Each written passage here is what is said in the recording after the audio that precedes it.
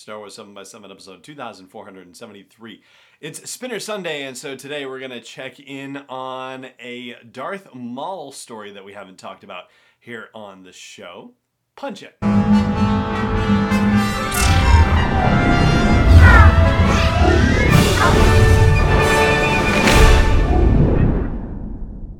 Hey Rebel Rouser, I'm Alan Voivod, and this is Star Wars 7 by 7, your daily dose of Star Wars joy, and thank you so much for joining me for it.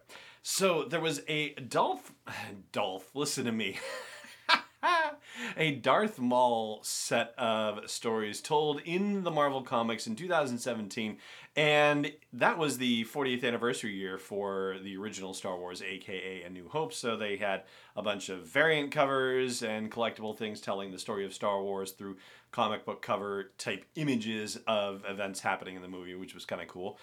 But this Darth Maul story is interesting in particular because it takes place before the events of The Phantom Menace. And I feel like in the new canon, we don't actually have a lot of stories that take place prior to the events of The Phantom Menace. Yes, I know the High Republic, but that's not the kind of thing I'm talking about. I'm talking about things that relate to the prequel trilogy and yet are, not happening before The Phantom Menace. But notably, they are happening in bits and pieces. This Darth Maul story is one.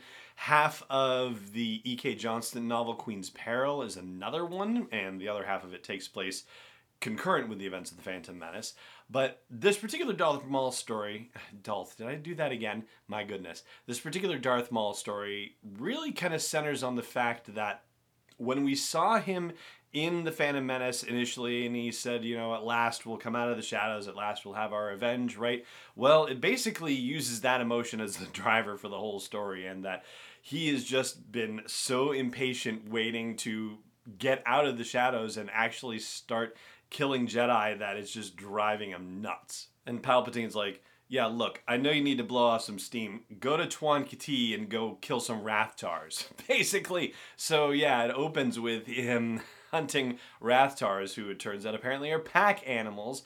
And so they hunt in groups, and Maul has to take out a group of Rathtars. But good for him, apparently he is up to the task, and that at least gets him cooled down enough so that he can come back to Palpatine, and Palpatine can say, hey, I got a mission for you, go to the Kellic system, because the Trade Federation is trying to set up a mining operation in secret, and some pirates are attacking them, and they can't call for help for the Republic, because this is supposed to be for the droid army that they're trying to build, and they don't want that kind of attention.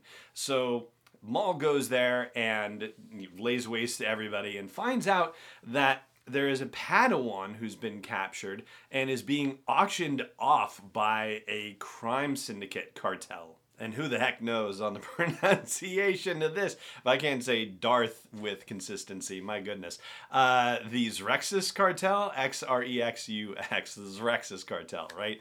And so to effect a kidnapping of this Padawan, Maul hires a couple of bounty hunters to assist him, including Cad Bane and Aurra Sing, and the weird one called Vordello, who has a taste for blood in a rather disturbing way. And the story is about how they figure out how to get an invite through less than scrupulous means to the auction happening, and what happens when they actually get a hold of the Padawan, and how that goes awry and how they deal with it. And then, of course, Maul doing what he wants to do, which is having the opportunity to kill his first Jedi.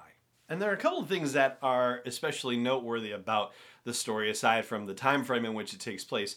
There is a bit of a flashback told with Maul and with Palpatine, and Palpatine takes him to some Sith world that was basically destroyed by the Jedi, or at least this is how Palpatine is pitching it.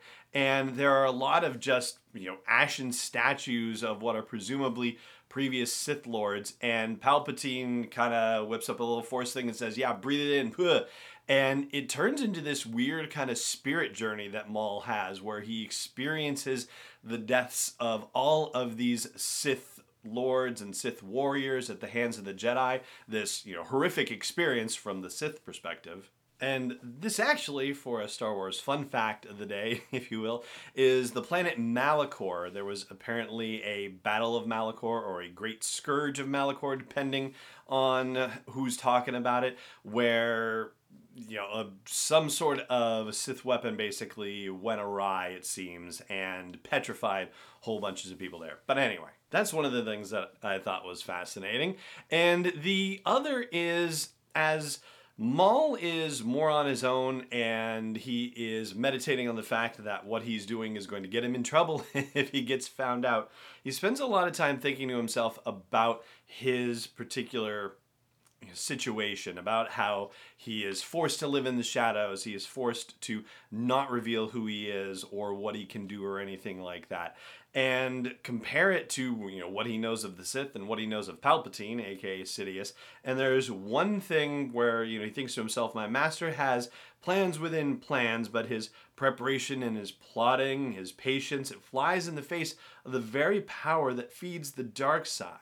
And over the course of the events of the story, he starts to learn that, well, maybe plans and patience and shadows are not necessarily a bad thing, that they may have their uses. But I got to thinking about it in terms of just, the whole history of the Jedi and the Sith.